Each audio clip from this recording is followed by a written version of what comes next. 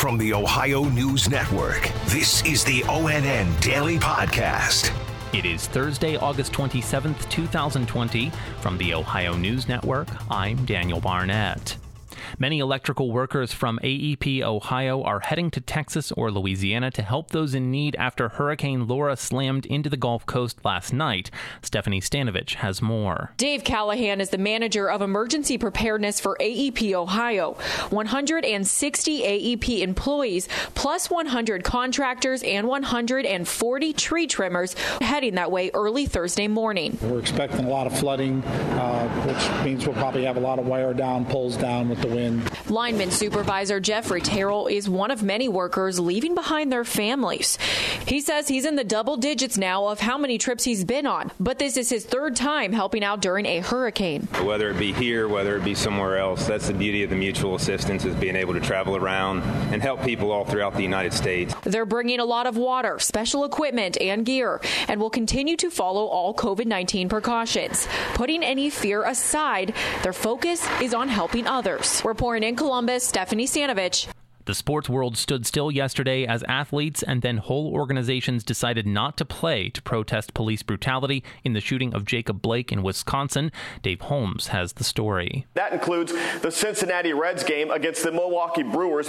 The Brewers decided not to play, then the Reds joined in solidarity. All of this began earlier in the day with the NBA playoffs. The Milwaukee Bucks refused to take the floor in their playoff game against the Orlando Magic, and soon after that, other players, teams, and leagues followed suit.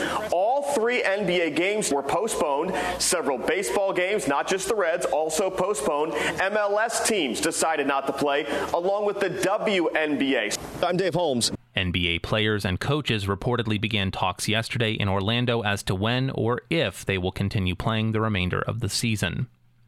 Governor Mike DeWine announced this afternoon that school districts will be required to report COVID-19 cases to health officials and parents. DeWine said the health order will mandate schools to establish a system to notify local health departments and parents in writing if a student or staff member has tested positive for the coronavirus. DeWine stressed the public report would give as much information as possible while also withholding protected health information that might identify the individual in question. DeWine said that prompt reporting can help prevent further spread of the virus by keeping all involved informed.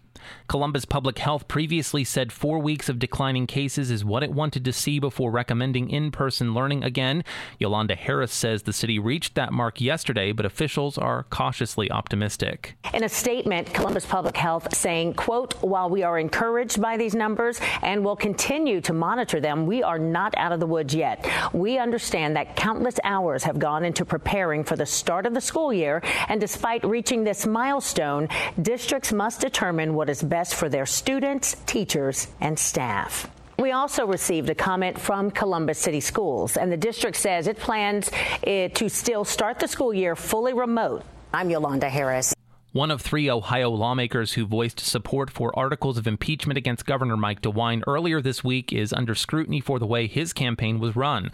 Ohio Secretary of State Frank LaRose yesterday referred State Representative Nino Vitale of Cleveland to the Ohio Elections Commission for campaign finance violations. LaRose says Vitale, a Republican, submitted a blank campaign finance report 1 day after the finance deadline back in June. So far, Vitale has not commented. Vitale and State Representative Candace Keller on Monday both voiced support for articles of impeachment drafted by State Representative John Becker over DeWine's handling of the COVID-19 pandemic.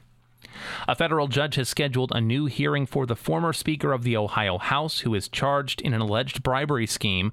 More from Pete Scalia. Republican State Representative Larry Householder and 4 others are accused of shepherding $60 million in energy company money for personal and political use in exchange for passing a legislative bailout of 2 aging nuclear plants. Court filings show Householder struggling to find an attorney to represent him after his current lawyer said a conflict of interest prohibits his further involvement. Householder's hearing is set for a week from today. Pete Scalia, ONN News. The number of new claims filed for unemployment compensation in Ohio fell last week. ONN's Dave James reports. The Ohio Department of Job and Family Services says there were about 19,000 new claims filed, down about 2,600 from the previous week, and the lowest total since the pandemic began causing layoffs 23 weeks ago. There are still 344,000 people in the state filing ongoing jobless claims. And overall, the number who did so at one time or another during the pandemic is more than 1.6 million. Dave James, ONN News. Parents are returning to work, but what do they do with their school-aged children who are learning remotely?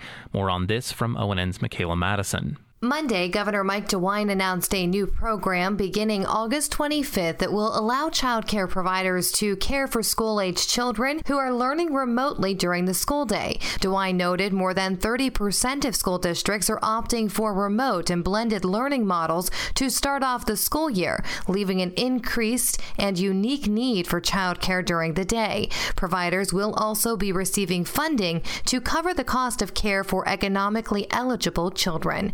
Michaela Madison, ONN, Canton. And rapper Kanye West is suing Ohio's elections chief after he was denied a chance to appear on Ohio's presidential ballot this November. The lawsuit was filed against Ohio Secretary of State Frank LaRose, who recently rejected West's bid to be on the ballot because of mismatched information on his campaign's petition.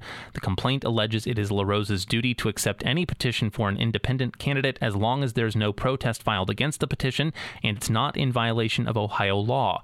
West has been refused a spot on the ballot in 4 other states so far due to inconsistencies with petitions. LaRose's office offered no comment on the lawsuit. Special thanks to our affiliate station WBNS-TV in Columbus for their contributions to today's newscast. I'm Daniel Barnett on the Ohio News Network. This has been the ONN Daily Podcast, a production of Radio Ohio Incorporated on the Ohio News Network.